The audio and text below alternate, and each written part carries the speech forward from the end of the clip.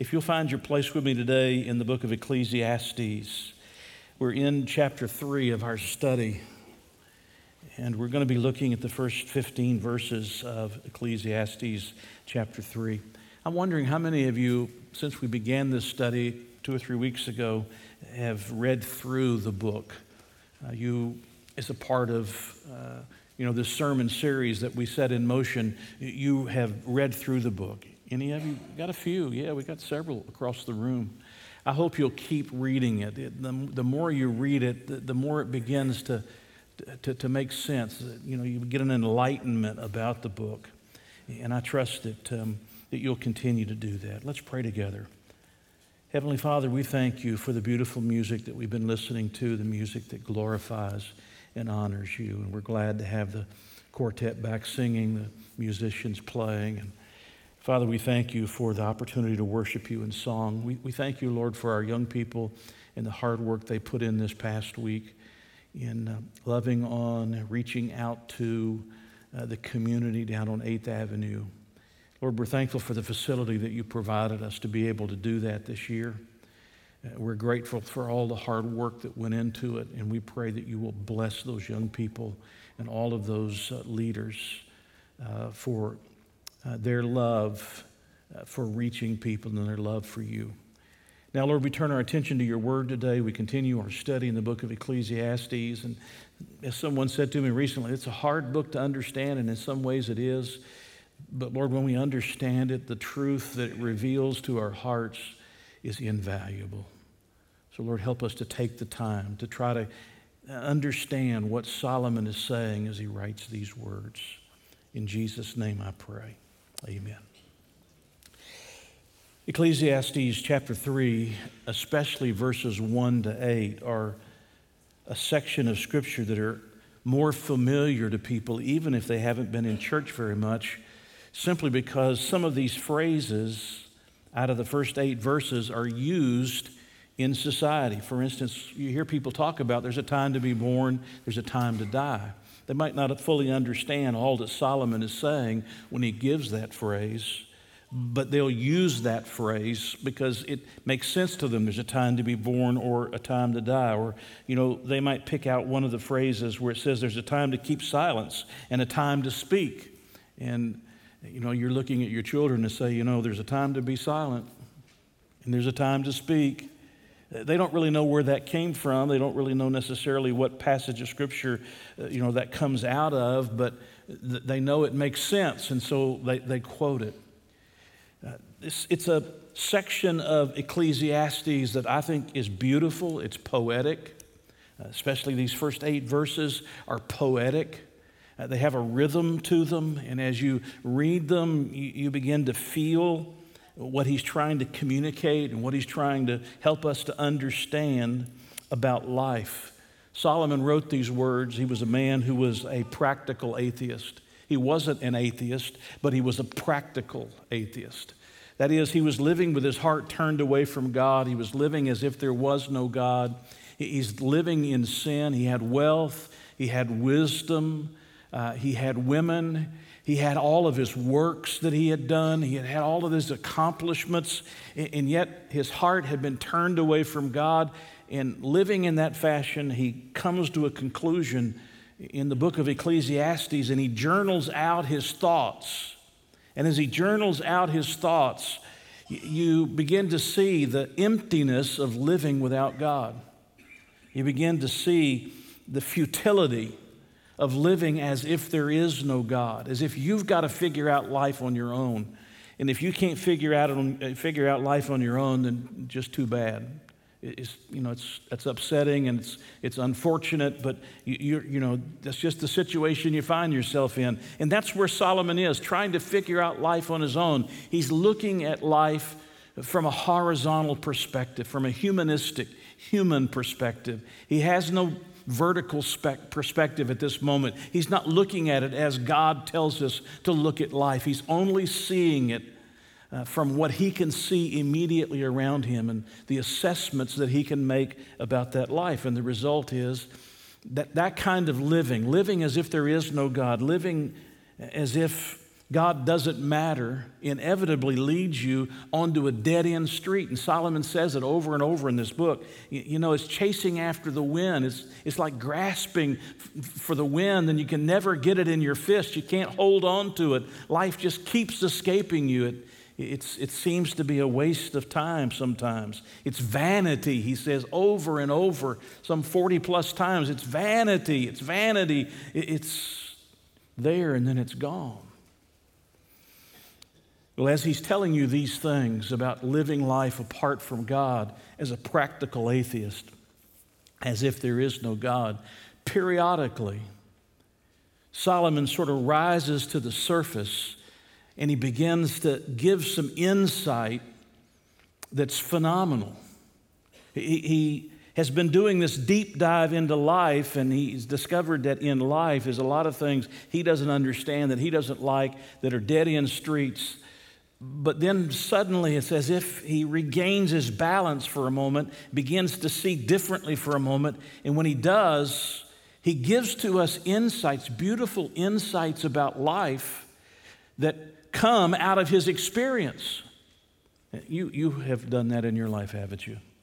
You've gone through something in your life and you experienced something in your life that was unpleasant or difficult or hard to understand, and you learned through it, you learned lessons through it, and then what did you do? You sat down maybe with your children or with your grandchildren or with members of your family or a friend who's facing some struggle in life, and you shared what you learned. Well, thus far, Solomon has been doing a deep dive into life, and it hadn't been pleasant.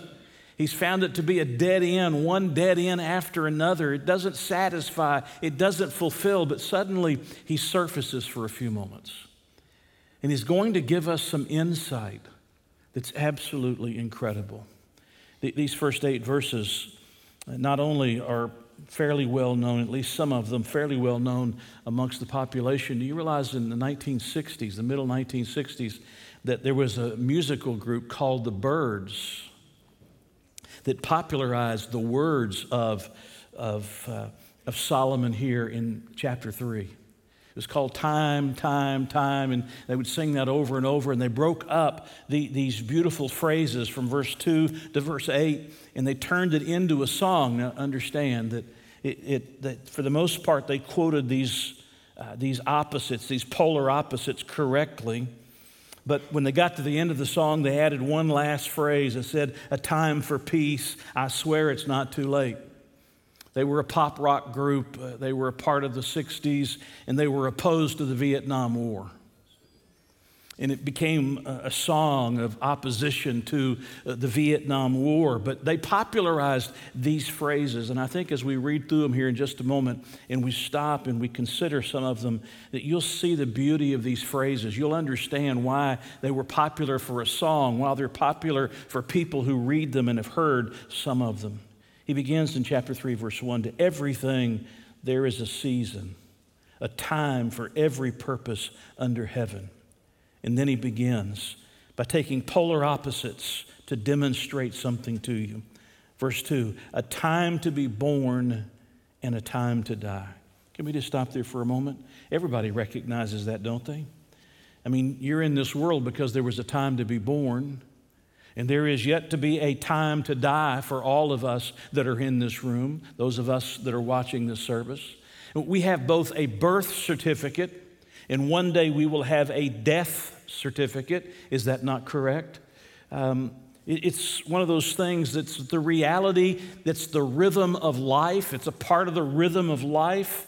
You know, you start out as an infant child and you are cared for by your parents, and then you are taking care of your parents at the other end of life.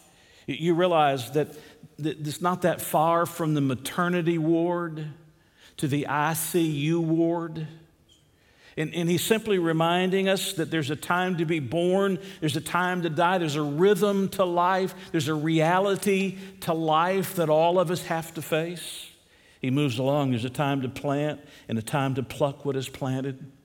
Obviously, you don't plant in the middle of winter, at least not if you intend to harvest something.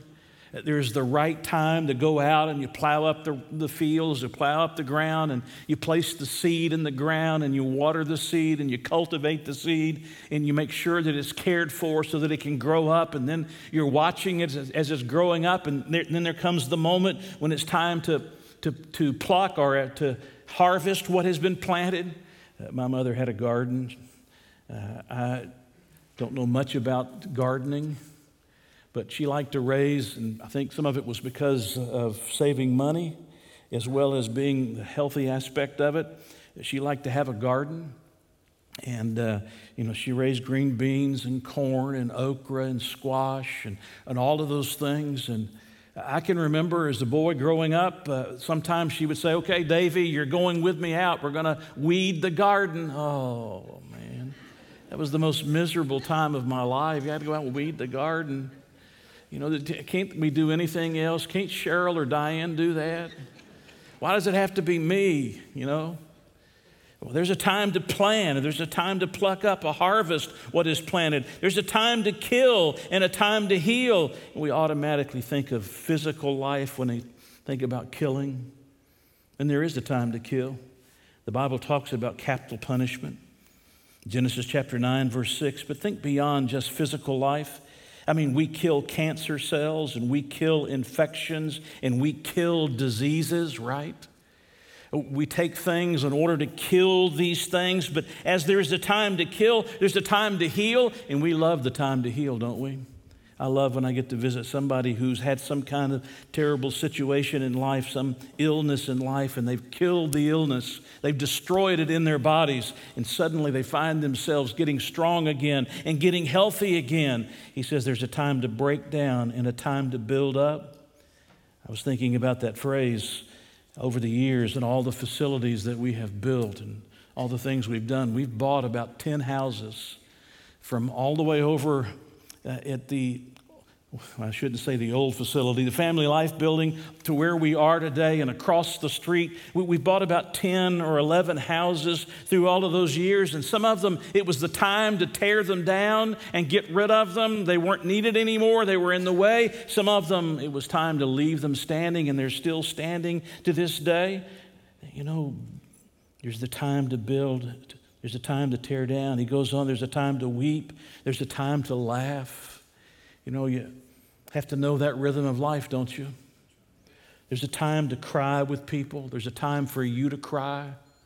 I wish we'd stop telling, especially young boys, young men, that it's a shameful thing for them to cry. Crying is a reality. Tears are real. There are moments of great heartbreak and grief, but aren't we thankful for the moments of laughter? Solomon said in Proverbs chapter 17, verse 22, that a merry heart does good like a medicine. I love people that can tell something that's funny, who know what it means to laugh and to enjoy laughing in life. He says there's a time to mourn and there's a time to dance. Clearly, Solomon wasn't a Baptist. There's a time to mourn, there's a time to dance. In verse 5, he says there's a time to cast away stones and a time to gather stones. This is a little more difficult, but it seems as if what he's saying is that sometimes you put stones in a field in order to impede the progress of a gathering enemy coming towards you, to make it difficult for them to get through the field because of the rocks that are placed. And other times you remove the rocks to make it easy to traverse across that field. There's a time to embrace and a time to refrain from embracing. I love to hug my wife in the morning. Don't you do that? You hug your wife, just not my wife, right? There's a time to embrace and to hug your wife and kiss her and tell her you love her, or your husband, and kiss him and tell him that you love him. But you got to go to work at some point, right? Honey, I love you, but I got to let go. There's a time to embrace and a time to refrain from embracing. There's a time to gain and a time to lose. I'm in the gaining years. I'm talking about with weight and privileges and rights and responsibilities and possessions. There's a time for gaining these things, and then there's a time for losing those things. There's a time to keep and there's a time to throw away. This is for all of you estate sale people. All of you yard sale people. There's a time to keep and a time to throw away. I don't quite understand why when we were having yard sales in our neighborhood, we always ended up buying our neighbor's junk and selling them ours. But there's a time to keep, there's a time to throw away, there's a time to tear and a time to sow. Probably has reference to when you're grieving or when you're in sorrow, you tear your clothes to show the depth of your mourning. But then there's the time to stop the mourning and to repair the clothes, to sew the clothes so that you can wear them. There's a time to keep silence and there's a time to speak. How true is that? Oh, if we would learn that in our lives. You know, there's a time to say something to your boss and there's a time to just keep your mouth shut, right? There's a time to do those things. There's a time to love and a time to hate. We don't like that word, but you realize that you can't be a good Christian if you don't also have a hate life. The fear of the Lord, Proverbs says, Proverbs chapter 8, verse 13, the fear of the Lord is to hate evil. The fear of the Lord is to hate evil. Paul wrote in the book of Romans, we should abhor that which is evil. Abhor is the word for hate. We should hate what is evil. There's a time for hate and there's a time for love. And then he said there's a time for war and a time of peace. And we thank the Lord for the times of peace, but sometimes there are times of war. Now, what is Solomon doing here? Giving these polar opposites, these things that are completely different to one another. This is a figure of speech. They're called in today's language a merism. M-E-R-I-S-M, a merism. It's to take two opposites to say, not only do I mean the two opposites, but I mean everything that's in between these two opposites. It's like saying, you know, we've searched high and low. What do we mean? We've searched everywhere. Or we say it's from A to Z. What are we saying? We're saying it's A and Z and anything in between A and Z. When you think about what the Scripture says about Jesus, He is the Alpha and the Omega, the first and the last letter of the Greek alphabet. Alpha, beta, gamma, delta, epsilon, zeta, eta, theta, iota, right on through Alpha and Omega. He's saying Jesus is the first and the last and everything in between, so that when Solomon writes these words of time to be born, a time to die, a time to plant, a time to pluck what's planted, and right on through, showing these polar opposites, he's using a figure of speech to say this: life is full of a lot of changes. And everything between these two things, not just these two things, but everything between these two things is covered by what he says. And in essence, what he's trying to make sure that we understand is that God is sovereign over every aspect of our lives. If you're writing down notes, here's your first lesson to be learned. God is sovereign over all the times of our lives. He is sovereign over all the times of our lives. If I could just get myself to believe that, if I can just get you to believe that. I think about my atheist friends who don't believe in God at all. They don't believe there even is a God. Do you realize how fatalistic their lives are? They move from nothingness to nothingness. There is no purpose and there is no reason. There is no one who's ever going to give an understanding to anything that's happening in life, no matter what it is, good or bad. Nobody that'll ever explain it. It's just a matter of chance. It's just a matter of fate. There is no real explanation. And that's not how Solomon looked at life. Solomon looked at life and he took these extremes, these polar opposites to one another to indicate those two opposites, plus anything and everything that goes between, to say to all of us that God is in control. Do you realize there's comfort in knowing that God's providence watches over everything? Vance Havner was a preacher of the 20th century. By the way, that wasn't that long ago, you know? He died in 1986. Vance Havner used to say, God writes over some of our days, we'll explain later. Right? God writes over some of our days, we'll explain later. Do you understand that God is sovereign, whether you understand or not, whether you like everything He does or not? God is sovereign over everything. Nothing comes into our lives apart from the providence of the Almighty God. He either sends it or He allows it, but nothing occurs apart from His watch care and His supervision of it. God knows everything, even if we can't understand it. Can I tell you that it's not possible for us to understand or to know everything there is to know about the providence or the sovereignty of God? And God trying to explain it, the mechanics of His providential oversight of our lives is sort of like you trying to explain to a flea the work that you do. You know the best thing for a flea? Just get on a dog and do what a flea does. And the best thing for us to do is just to recognize we can't fully understand the sovereignty and the providence of God, but there is nothing that happens in our lives outside of His providence and outside of His sovereignty. Even when it's unpleasant and He has to say, we'll explain later. Aren't you thankful that we have a God who says to us, one day you'll understand?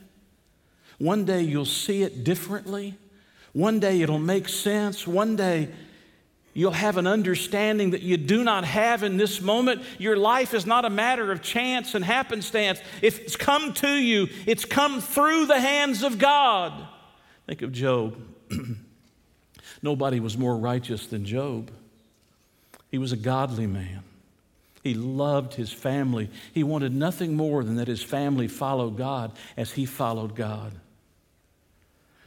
And you know, we read the book of Job and we read about the experiences of Job, and it's something that we're grateful to have because we get to see what was going on behind the scenes.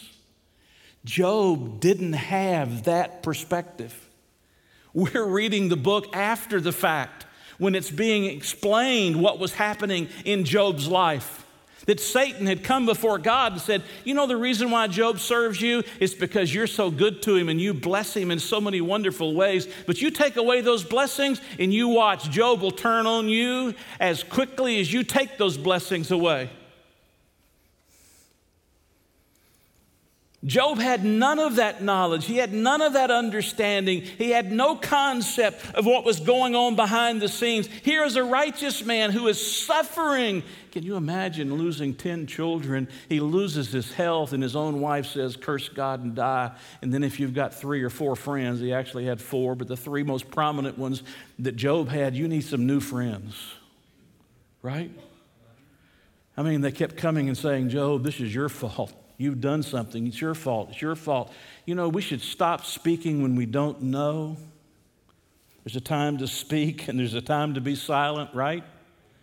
I mean, they really didn't know what was going on. And now that we have the book of Job, we know what was going on behind the scenes. But nothing touched Job apart from the providence and the sovereignty of God. He could have stopped it at any moment, and he did put boundaries on it. When Solomon writes these words, there's a time to be born, a time to die, a time to plant, a time to pluck, a time to kill, a time to heal, a time to break down, a time to build up, a time to weep, a time to laugh. He's giving you these polar opposites, and he's saying to us in this figure of speech that God is in control of everything in between. And the bottom line is, will you notice that at the end of verse 11? Except that no one can find out the work that God does from beginning to end. Will you notice verse 14? I know that whatever God does, it will be forever. Nothing can be added to it and nothing taken from it. God does it that men should fear before him. Who's in control? God's in control. if I thought there was no one in control and I was just merely everything I'm facing, a matter of happenstance and a matter of fate, can you imagine how miserable it would be to live that way? And Job comes and he gives us these beautiful poetic words to remind us that God is sovereign over all the times of our lives. And if we don't understand them, he says, we'll explain later. But they're not a matter of chance. They're not a matter of fate.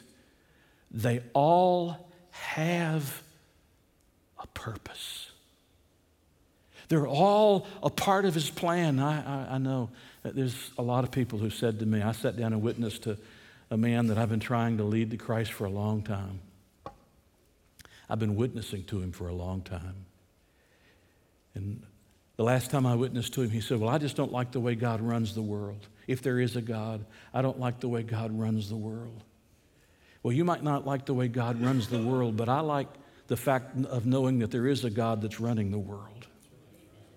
Even if I don't always understand why he's running the world the way he's running the world.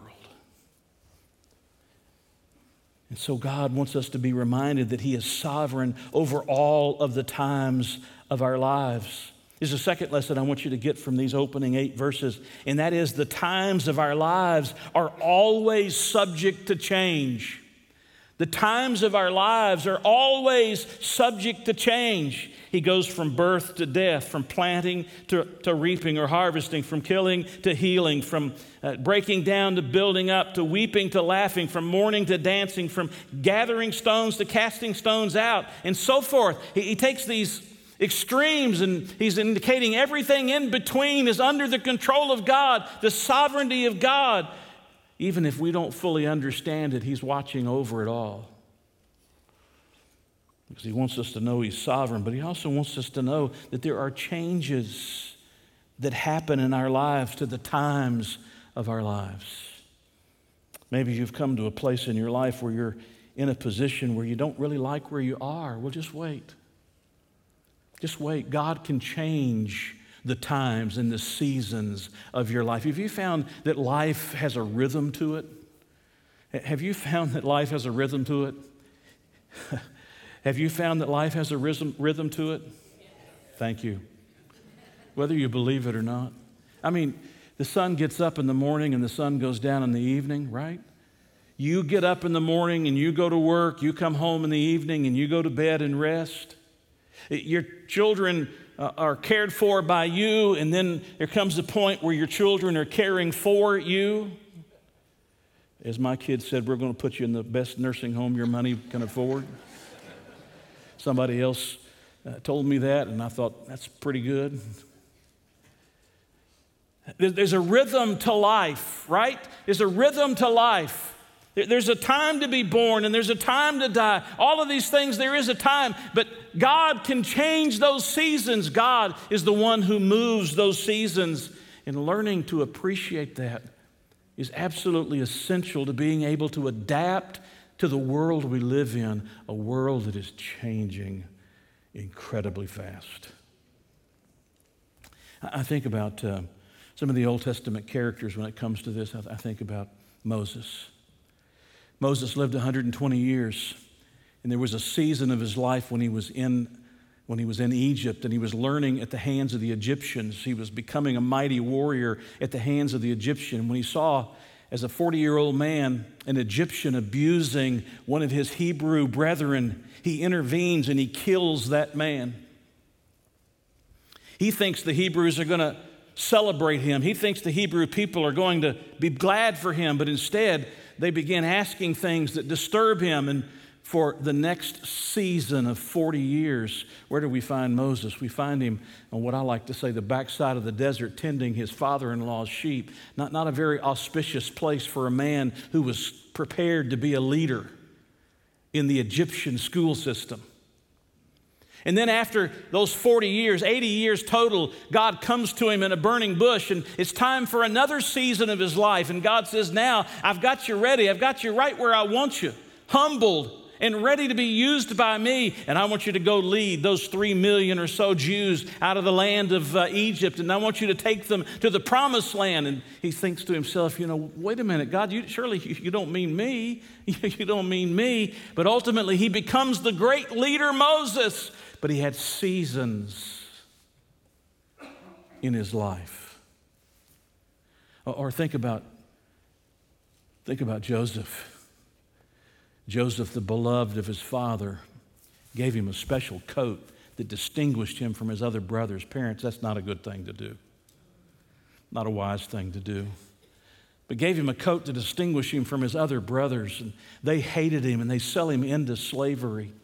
He ends up in Egypt. He's lied about by Potiphar's wife. He's put into prison. He's forgotten while he's there. About 14 years of his life, there's this season as a son in his father's family. There's this season of life when he's locked up, when he's imprisoned, when he's working for Potiphar and living in Egypt. But then God changes the season again, doesn't he? And he becomes the second in command over Egypt. And God was bringing him to a place so that he could save alive all of the people of Egypt, but save alive his own people, the Hebrew people. Or think about David.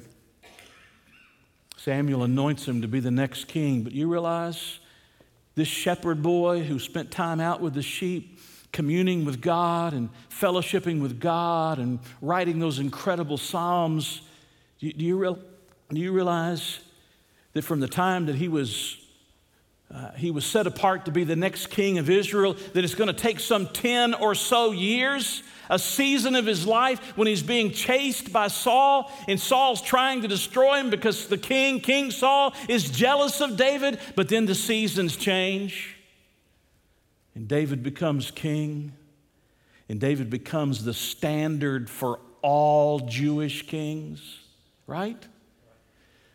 Or think about Paul. Paul meets the Lord on the Damascus Road. His life is dramatically changed by the resurrected one.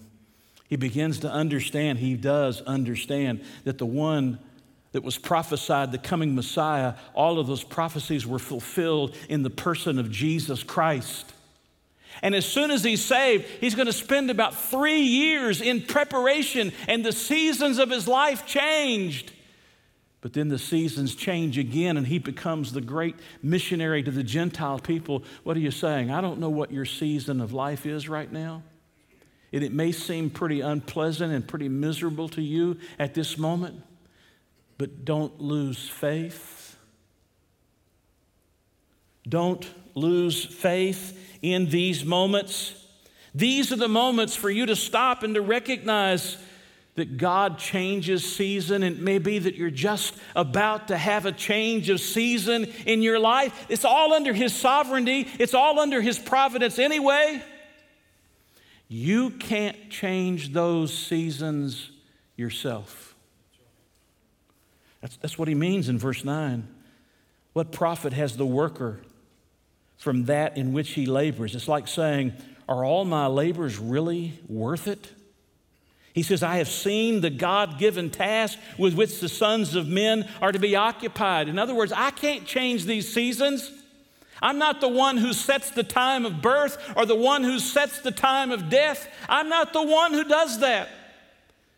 And my responsibility, it might seem as if it's useless because I'm operating under the providence and the sovereignty of the God of heaven. But the reality is that is my role to play. That is my place to keep doing and keep working and keep serving and keep moving and keep going and not giving up, because at some point God may well choose in His sovereignty to change the season of our lives.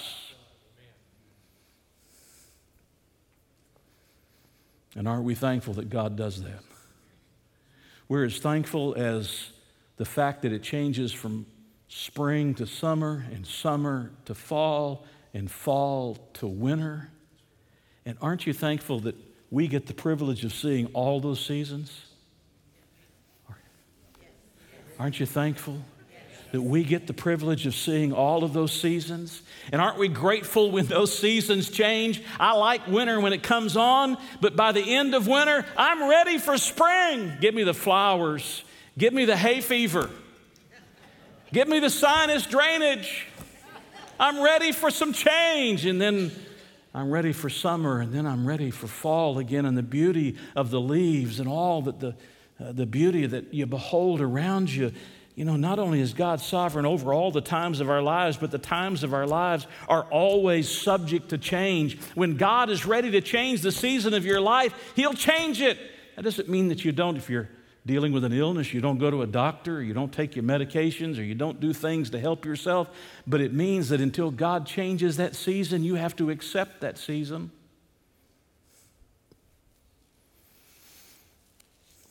And as surely as there is a season, God does change seasons.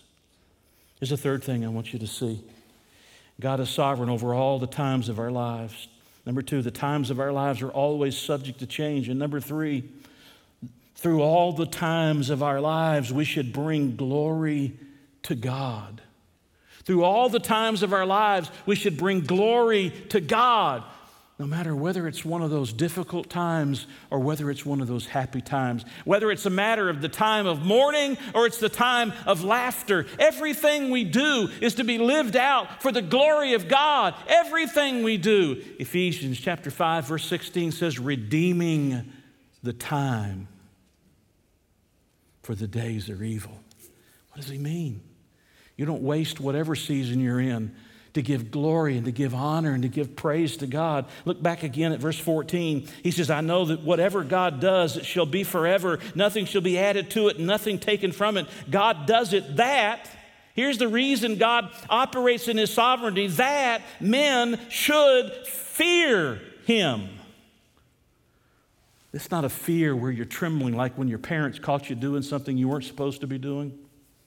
Or the principal at school caught you doing something you weren't supposed to be doing. That's not the kind of fear he's talking about.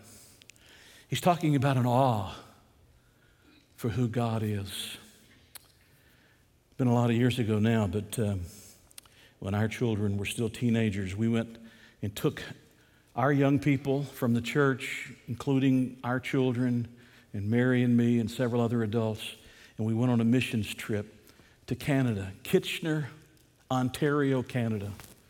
The purpose was to help this missionary. He had rented a storefront. It needed a lot of work. And so our responsibility was to get there and to help him to straighten this place up, paint and scrape things off the wall and off the floor and whatever we needed to do, and then to go out into the community and distribute flyers out into the community. And that was something that we thoroughly enjoyed doing. But as with every missions trip, we had a fun day. And one of those was to go down to Niagara Falls. How many of you have been to Niagara Falls? We went down to Niagara Falls, and it's an incredible thing to behold. There's 6 million cubic feet of water that run over the falls every minute. They fall 170 feet into that basin. It's awe-inspiring when you see it at nighttime when the lights are lit up from behind it and shining on it. It's awe-inspiring when you stop and you look at it. And Mary and I and our kids purchased tickets on the Maid of the Mist. You ever been on the Maid of the Mist? It's sort of like taking your life in your hands. If I didn't believe God was providential, it would have been stupid. And they give you, at least at that time, they gave you a plastic bag. It's a trash bag, and they cut the place out for your head and for your arms to come out. And they give you, it's got a hood on it, and you pull it up because they know when they get up close to that basin where all that water is pouring over, that there's going to be a mist that's going to be blowing against you, and you're going to get soaked if you don't have that plastic bag, sort of like being in a trash bag. Have that plastic bag on, and we went right up to the edge, and you're watching all of this water, and you're standing there on that boat watching all of this unfold before you, and you're struck with a sense of how small you are and how awesome this fall is, this Niagara Falls is. That's the kind of fear he's talking about, where you stop and you recognize, wow, I'm nothing in his sight. And I don't understand anything or everything that God is doing. And you're awestruck with the person of God. Listen, through all the times of our lives, we should bring glory to God, shouldn't we? We should be giving thanks to God for everything that we have to endure in our lives. We should be giving thanks to God. God filled the world with good things for a reason. God wants us to give Him thanks, and He wants us to give Him praise for all of the things that He does. Let me quickly give you two others. God is sovereign over all the times of our lives. The times of our lives are always subject to change. Through all the times of our lives, we should bring glory to God. Number 4, the times of our lives reveal that eternity has been placed in our hearts. Do you know what you long for when life turns upside down? You long for God. And you long for the answers that only God can give you. Right? You notice what he says in verse 11? He says, He has made everything beautiful. Please notice the next words, in its time. Remember what he said in verse 1? To everything there's a season, a time for every purpose under heaven, and He makes everything beautiful in its time. Please don't misunderstand the word beautiful. It means that you come to a place where you understand the purpose of God. You come to a place where you accept the purpose and the plan of God in your life, even if it's uncomfortable and even if it's difficult, and you realize that God has a reason for it, and God is doing something through it, and God is accomplishing something for His own honor and for His own glory. He makes everything beautiful in His time. And then there's that moment when we step into His presence in heaven.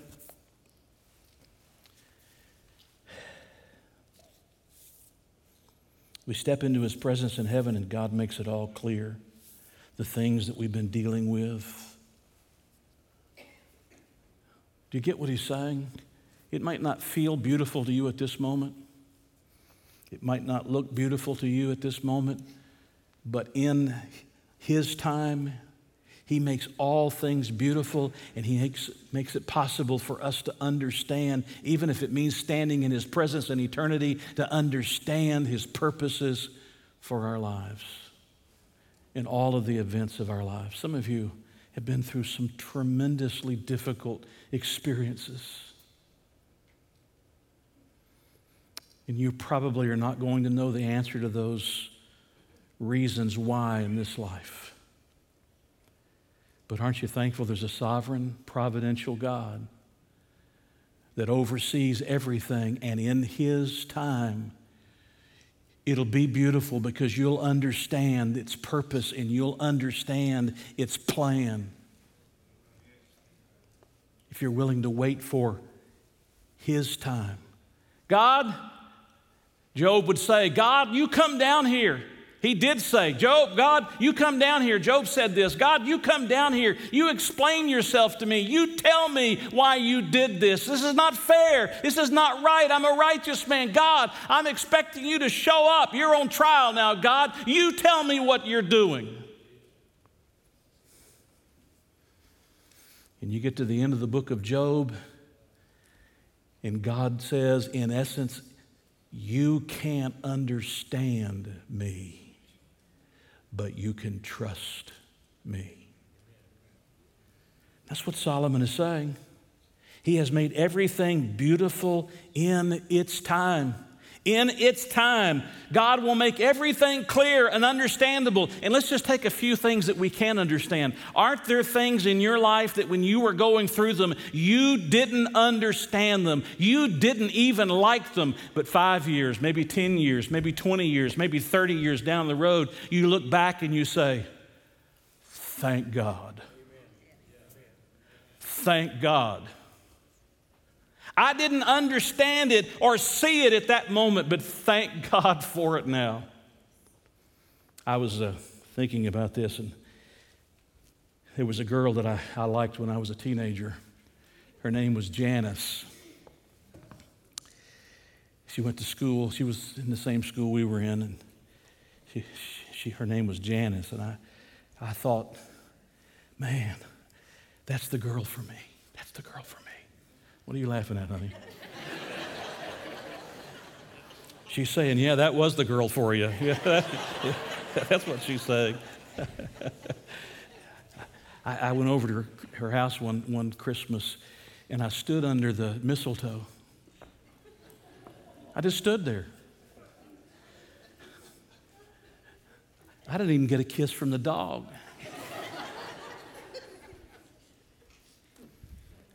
I look back across my life and I think to myself, you thought you knew so much. Thank God I didn't marry Janice. She's a beautiful lady, a wonderful lady.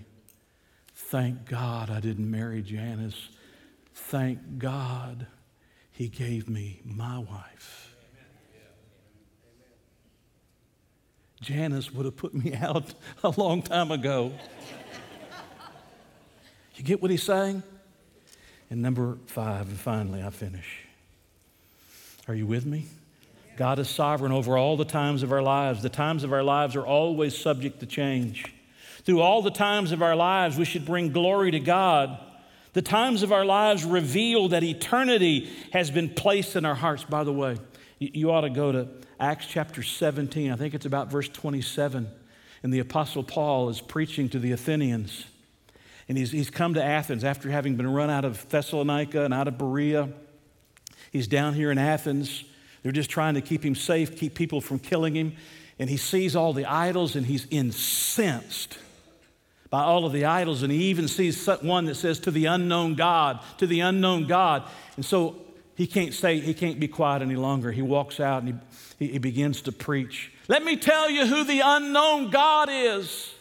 And in the process of telling them who the unknown God is, he says that God has determined the boundaries and the borders of all people so that they might seek Him, that they might grope after Him, so that they might touch Him. In other words, he was playing to this very thing that God has placed eternity in our hearts. Everybody knows they need God. They may replace Him with a false god or an idol, but everybody knows they need a God.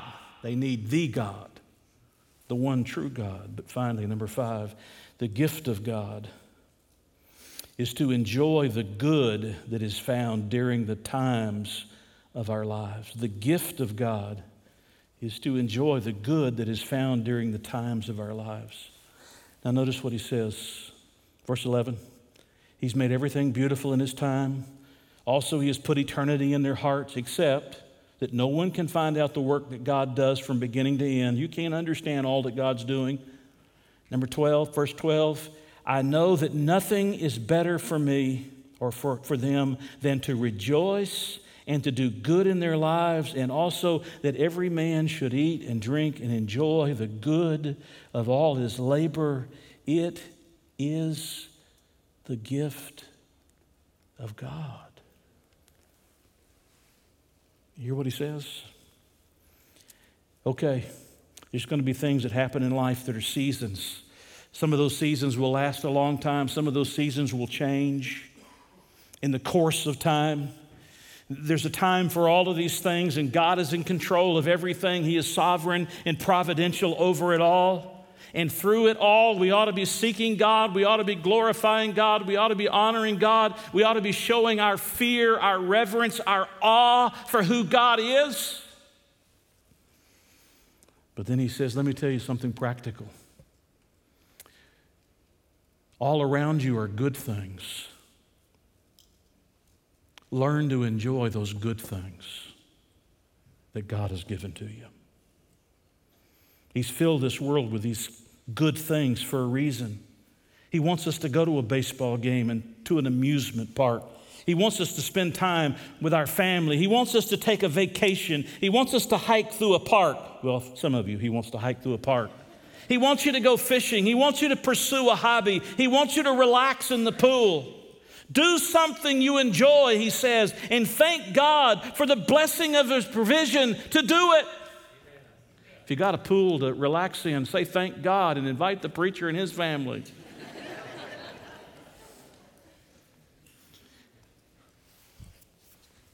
If you got a job, instead of complaining always about what you don't like, stop and say, thank God I've got a job that keeps a roof over my head and keeps food on my table and provides for my family and gives me a place to go every day so that I'm not worthless and useless, just wasting away. Thank God for it. On the other side of that, there's a lot of Christians that think you shouldn't enjoy anything. I got news for you. God gave us all things. 1 Timothy chapter 6, He gave us all things to, you know the next word? You know the next word? To enjoy. He gave us all things to enjoy. I want to finish with this.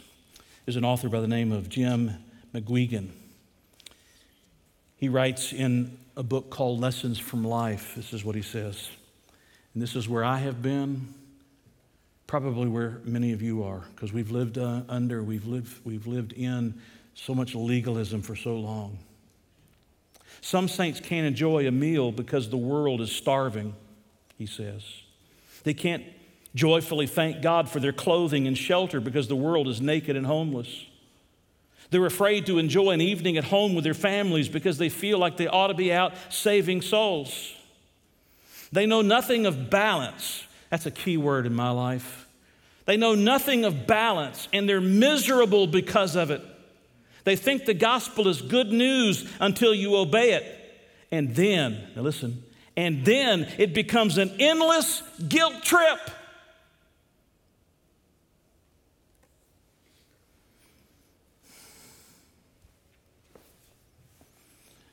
I've fallen under that guilt trip. I've probably inflicted that guilt trip at times. But God wants you to enjoy the life He has given to you.